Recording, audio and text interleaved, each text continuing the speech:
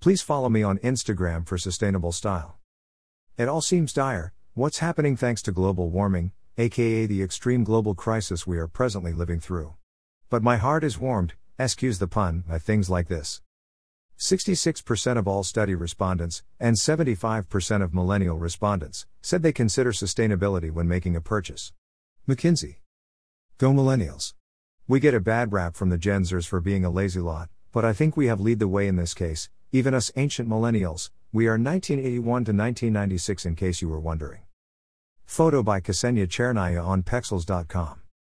We, and the Zennials, are running the sustainable businesses and building eco-friendly processes, creating ethical brands and stepping up to shout we are destroying the planet for the sake of fashion.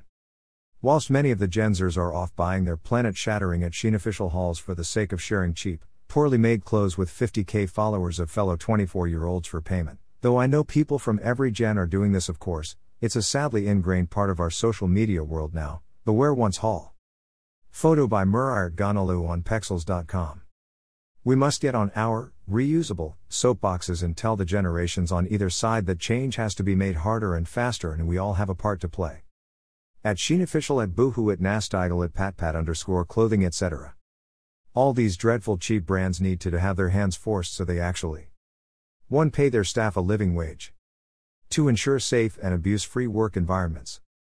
3. Stop child labor and 4. Use sustainable processes instead of pretending to via greenwashing. But why would they when we continue to buy from them and line their CEOs' pockets, though not the pockets of the factory workers? At Amazon I see you. We need those 66% and 75% stats to be at 100%, we must all demand 1. Sustainable clothing made in factories with 2. Standard human rights and 3. Living wages.